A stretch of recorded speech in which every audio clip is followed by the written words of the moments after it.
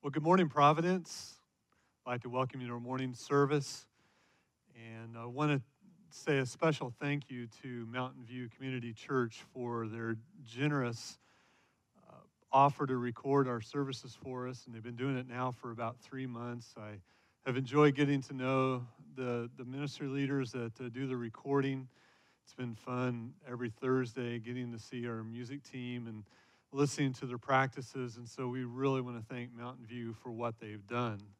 Next week, we will be in the auditorium for in-person worship at 9 and 11, and I'm excited about seeing everybody. We had a prayer meeting Wednesday night that was just a wonderful time. I think everybody that came, either through Zoom or in person, were truly blessed by being able to pray together. And we were just such a blessed people.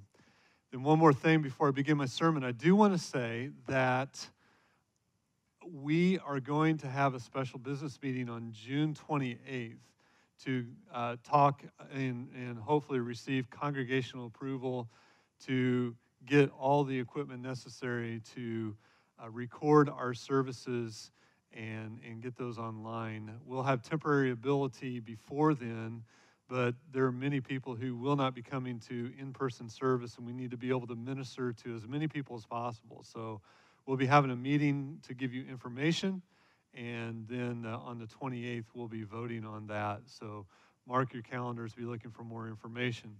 Today, we are in James chapter 5, verses 1 to 6. So if you have your Bibles, you can turn there with me.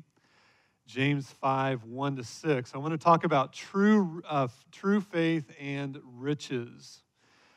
When you read this passage that we'll read in just a moment, many people tend to think that James is condemning riches. Many people, when they read this passage, they think that James is saying that it is wrong to be rich. The problem is, if he were actually saying that, he would be contradicting the rest of Scripture, because the Bible says that God gives material wealth, and it's a blessing from Him. Furthermore, the Bible also says that it describes heaven as a place of lavish wealth. The Bible teaches that it's not necessarily the riches that matter, but it teaches that the state of a person's heart is revealed by their view of money and possessions. The Bible teaches that if you give yourself to money and wealth and luxury and possessions, then you do not possess Christ. After all, it was Jesus Himself who said these words. Let me read them for you from Matthew 6. No one can serve two masters, for either he will hate the one and love the other, or he will be devoted to the one and despise the other. You cannot serve God and money. So what we're going to see today is that your view and use of wealth reveals the true state of your heart. We see in this blistering rebuke that James gives to what we can call the wicked wealthy, we'll see that this is the strongest rebuke in the whole book. But before we read the passage, I want us to ask one question together, and that is this. Why did James, in the middle of this passage to believers, give such a strong rebuke? Apparently, the answer is that there were people in the congregations that James was writing to who claimed to be Christians. They professed Christian faith. They said that they believed in Jesus Christ for their salvation, but they were not believers. The most accurate way to be able to sniff out their false profession, apparently, was to see how they used wealth and how they viewed wealth and possessions. This passage also serves as a warning to believers to be wary of the sin of falling prey to pursuing earthly treasures. I want to remind you of Jesus' words. If you remember the parable of the soils, you had the 4 different kinds of soils. One was the thorny soil. When the disciples asked Jesus to explain that parable, Jesus explained the thorny soil this way. Listen to it as I read it. He said, as for what was sown among the thorns, this is the one who hears the word. But listen, the cares of the world and the deceitfulness of riches choke the word, and it proves unfruitful. Now, what can we learn from this as believers? One of the takeaways that we can take as a believer is this, that nothing is more deadening to our souls and to our spiritual life than falling into the trap of pursuing worldly riches and possessions. It deadens the effectiveness of God's word in our lives. James begins this section with a warning. Let's read verse 1 together. He says, "Come now, you rich, weep and howl for the miseries that are coming upon you." This is such an abrupt change from the way he was talking. It's as if he's saying, listen up, pay attention, listen to what I'm about to say. Overwhelming trouble is headed your way. Overwhelming destruction is coming your way. And it's a shocking warning accompanying a call to wail and to cry. And when he asks them and calls for them to wail and cry, it's a call for repentance. He's calling for these professed believers to repent. And there are 4 sins that he names that need to be repented of, as well as turning to God for their salvation. In verse number 2 and 3, we see the first one. The first sin he calls them to repent of is hoarding wealth. Let's read verses 2 and 3 together. Your riches have rotted. Your garments are moth-eaten. Your gold and silver have corroded, and their corrosion will be evidence against you and will eat your flesh like fire. You have laid up treasure in the last days. Now, this is the exact opposite of the Christian ethic of stewardship of money. The Bible teaches that we are to be stewards of what God has provided for us. It's not ours, it's His, and He gives it to us to be stewards. As a matter of fact, when you look at Scripture, you see 3 primary reasons that God gives us wealth and possessions. Number 1, to provide for our families. Number 2, to provide for the ministry. And number 3, to provide for the needs of the poor, for the needy, that we're supposed to sustain the needy. Those are the 3 primary reasons that God gives us wealth. It's not so that we can live luxurious lifestyles with no worries and no fears and no cares in this world.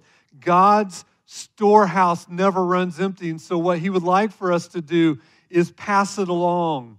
Pass it on to people in need. Pass it on to gospel ministry. Further the ministry of the gospel. And when you obey Him and you do that with His storehouses that never run out, God will keep on giving it because He never runs out. He owns the cattle on 1,000 hills.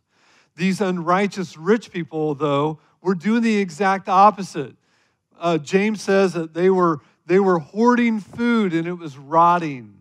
It reminds us of the parable of the farmer who put up new storehouses to put up all this grain. And the reason he wanted to do that is so that he could live a life of leisure and luxury and not worrying about the poor. And James condemns that and says, you have so much food that it is rotting. They hoarded their garments. And he says that their garments are moth-eaten. Literally, he's telling them, look, y'all are fools because you're hoarding these garments, these heirlooms that you want to pass down to your children, and they're nothing more than moth food. Have you ever thought of your clothes that way? James tells them that's exactly what their clothing is. And then he tells them, you're storing up gold and silver, and that's simply going to corrode and rust and disappear. And what he's telling them is this: to focus on earthly treasure is foolish because it does nothing to commend you to God in eternity. It's going to burn up. Everything you work for in this life is going to be gone if all you work for is earthly possessions and earthly treasures. God has no sentimentality whatsoever. 2 Peter chapter number 2 says, or 2 Peter says that in the end, God will destroy the earth and it will be melted in a fervent heat. So that Corvette that I desire every time I drive by the car dealership and see a Corvette will melt. For you Mustang people, they will melt even quicker. Corvettes are made out of fiberglass. Just want to throw that in there. But James says to the unrighteous rich that amassing wealth will be evidence against you and will eat your flesh like fire. Wealth, listen, wealth is to be enjoyed as a blessing from God, and it's to be used to fulfill His will in meeting needs and advancing the gospel. So if you have wealth, do you enjoy it? Yes. But you don't make it the be-all and end-all. Rather, you enjoy it and pass it along in gospel ministry and meeting the needs of those who are less fortunate. And so James indicts them, first of all, because they hoarded wealth. Number two, he indicts them because they gained wealth by cheating others. Let's look at verse number 4 together. Behold, the wages of the laborers who mowed your fields, which you kept back by fraud, are crying against you. And the cries of the harvesters have reached the ears of the Lord of hosts. The wicked rich were not only sinfully in hoarding up their wealth, they also acquired it sinfully. They acquired their wealth by withholding payment to those who deserved it. In the economy of the day, the rich people, rich farmers would hire day laborers to go out every day and work in their fields. At the end of the day, they gave them the money. They were able to feed their families and provide for their households. And James says that they were not doing that. They were, instead of giving them a fair wage to those who worked in their fields, they cheated them.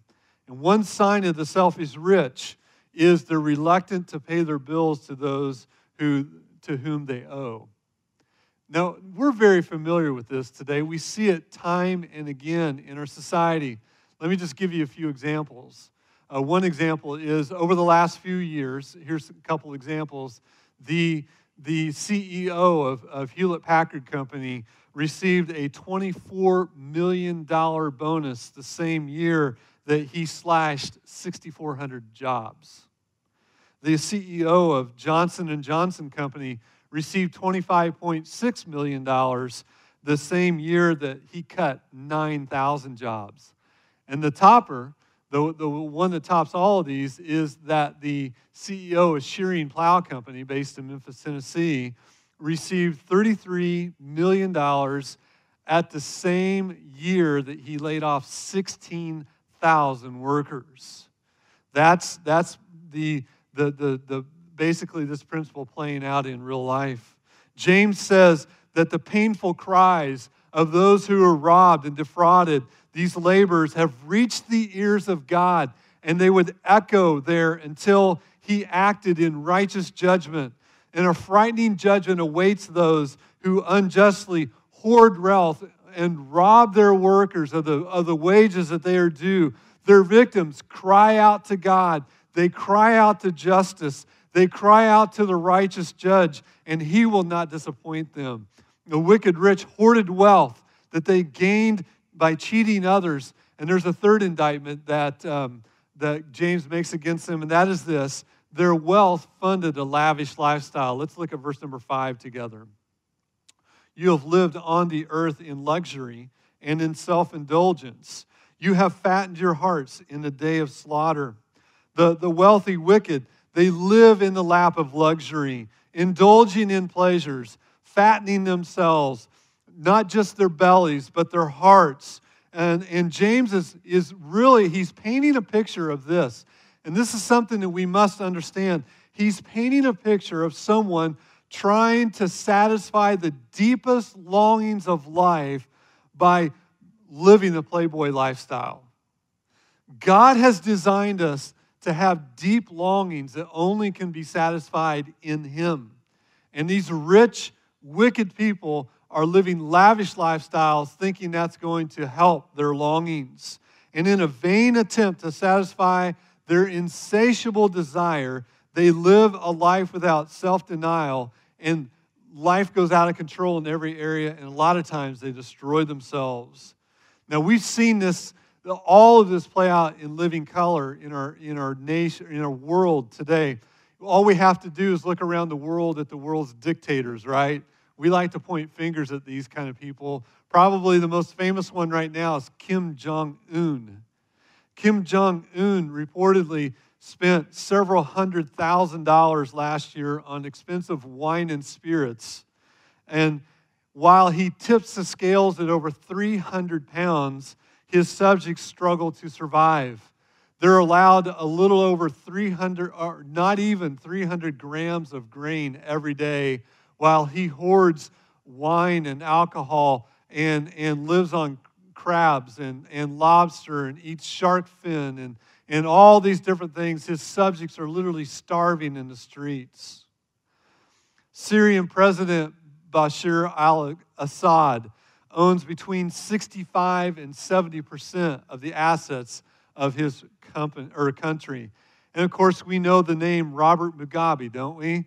And Hosni Mubarak, and the most notorious of them all, who's no longer on earth, that is Saddam Hussein. And all these dictators lived posh lifestyles, over-the-top lavish lifestyles, while their subjects were very poor and had barely enough to survive on, if they could even survive at all. These are the extreme examples of that sort of thing that we see played out day by day, even in our own country.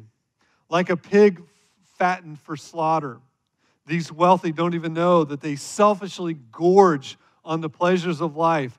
They are eating and drinking judgment upon themselves. James uses vivid language as he depicts a self-indulgent hoarder is a fattened calf, headed for the slaughterhouse of divine judgment. And apart from saving faith in Jesus Christ, that is the reality that waits anybody who hoards and is selfish and refuses to pay what is owed and lives all for self. The final indictment, the final sin that he condemns them for, is found in verse number 6. And he says this. He says, "You have condemned and murdered the righteous person. He does not resist you." The fourth indictment is that they are even willing to kill to maintain their lifestyle. Now, there's a lot of debate about this. Most scholars believe that when James says this, he's actually speaking of their killing judicially in court. You're willing to go to court and murder somebody else in a court decision in order to maintain your lavish lifestyle. We've seen that as well, haven't we? The people who are willing to have an army of attorneys in order to get what they want to take from the poor. And James lays out these four indictments. And if James lays this out in vivid color so that he is speaking to these unrighteous rich people, these people who do not know Jesus Christ but claim to know Jesus, and lays it right out before him. And if he illustrates an example of what to avoid, Paul illustrates an example of how we are to move forward. In 1 Timothy chapter number 6, his letter to Timothy gives us at least two principles that we can follow when it comes to this matter of riches. Number one, in 1 Timothy chapter 6, he says that God's concern is not with actual wealth, because wealth is neutral. His concern is actually on our attitude towards wealth. God urges his people to be content with whatever God has given them, rather than longing to be rich. The second principle that we see is that God is not against the wealthy, but he's against their misguided priorities. According to 1 Timothy 6:18, the wealthy have special obligations. And this is what he says. He says to be rich in good works, to be generous and ready to share. If you have wealth today, and I dare say that everybody who's listening to my voice has wealth, they're wealthy today, God is enjoining us through Paul, the apostle, to be rich in good works, to be generous and be willing to give to those who are around us. And God blesses us for the purpose of blessing others and furthering the ministry, not for the purpose of satisfying our own desires for a luxurious lifestyle. I want to close in the next few minutes by just asking this question. How do we react to what we just heard? My feeling, if I can use that term, is that most of the people I'm speaking to are believers. And so I want to give 3 reactions to this. The first common reaction that I can think of is going to be somebody who hears this and responds with praise. Because you hear the words of James and you say, praise God, my eyes are focused on the kingdom of God, on his righteousness. God gives to me and I give generously to others. And I love the fact that God allows me to give to his ministry, provide for my family, and give to the needy. And money is not my God. God is my God. And what I would tell you to do is right here, right now, praise the Lord that God has saved you, that he's changed your life and made you like him. There might be a second reaction, though, and that is somebody who says, I once had a fire for spiritual things. I love the things of the Lord. I love reading the Bible, but things have gotten dry in my spiritual life. I don't have the joy that I used to have in worship services. God is not as exciting as he once was. And maybe you feel that your spiritual life is dull and dry. And you're asking yourself, why am I not excited about spiritual things? And why am I not following the Lord like I used to? Well, it may be, dear believer, that you are in a temporary period of life where your mind is occupied by temporal earthly things and not occupied by the Lord. Remember the words of Jesus I read earlier. If the cares of this world and the deceitfulness of riches are in your life and in the focus of your life right now, it is choking out the Word of God, and there's no way for you to feel spiritual life. There's no way for you to have that spiritual joy. And by the way, let me say this. I may be speaking to people who have lost their jobs due to the coronavirus pandemic. Can I tell you this? The same applies to you. You don't have to be rich for this. God promises that he will supply all your needs according to his riches and glory. And if you're focused, you're worried about tomorrow, and you're anxious about tomorrow, that is the same as the cares of this world, deceitfulness of riches in your life. And it's robbing the Word of God, the power of the Word of God from your heart. And so what I would ask you to do is to take time right now to pray and to confess to God that you have temporarily allowed good things in this life to choke out your spiritual life. And then repent. What do I mean by that?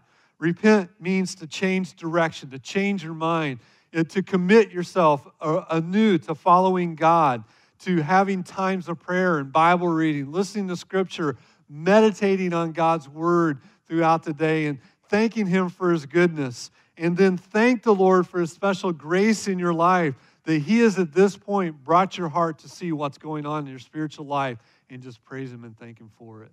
But I might be talking to a third person here today, the third group, and that is this. You're just going through the motions. You know that going to a worship service is the right thing to do. But it's not relevant to you. It's not as important to you as, say, getting ahead in this life, the earthly pursuits that you're involved in. There are so many other exciting things that you would like to be involved in, and you are involved in, that going to church is just an obligation. Worshiping with the saints is an obligation. The book of Amos talks about that. Those who say, when is the Sabbath going to be over so I can get back out into the field, so I can begin building my business and all those sorts of things. And if that is you, if you get most excited about material gain, getting ahead on the job, finding that investment, advancing your career while you outwardly profess Jesus Christ, and the reality is that your heart does not possess Christ, but rather your heart is captivated by the riches of this world, then the kindest truth that I can tell you is this: there is terrible misery awaiting you if you don't repent. James says it when he says, you have fattened your hearts for the day of slaughter. Self-indulgent hoarders are like fatted calves, headed for the slaughterhouse of divine judgment. This is a terrifying reality of God's judgment. Thankfully, God has made a way so that you do not have to face that.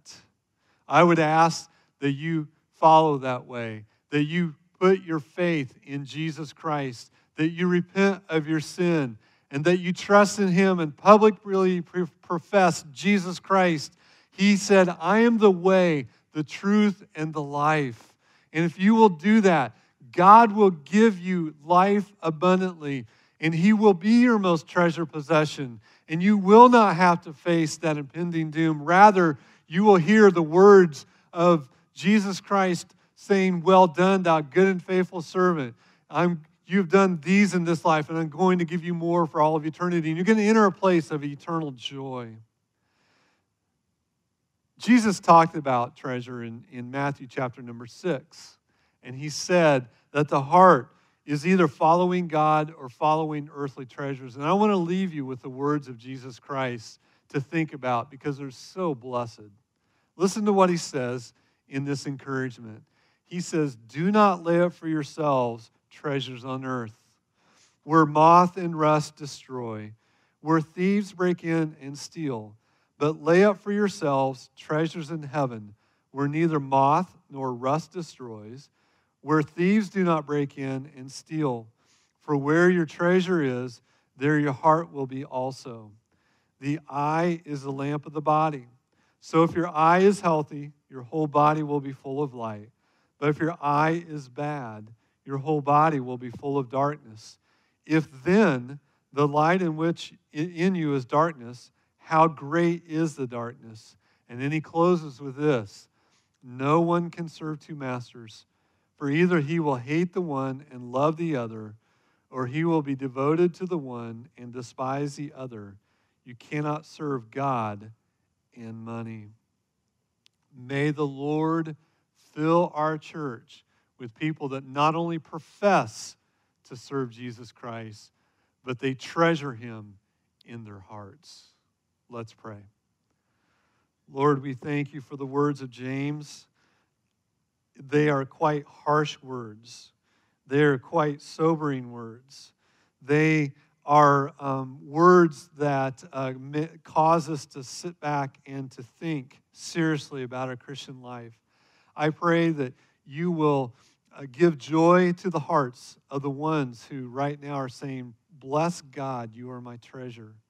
I ask that You will grant repentance to those Christians who realize right now that they have allowed their minds to get preoccupied with earthly things, and they're turning to You once again, afresh and anew. And then, Lord, to the ones who profess but have never possessed, I pray that today will be their day of salvation. We love You, Lord. We love the study of James. We thank You for Your word and how great it is. May we love You with all of our heart, all of our soul, and all of our might. In Christ's name, amen.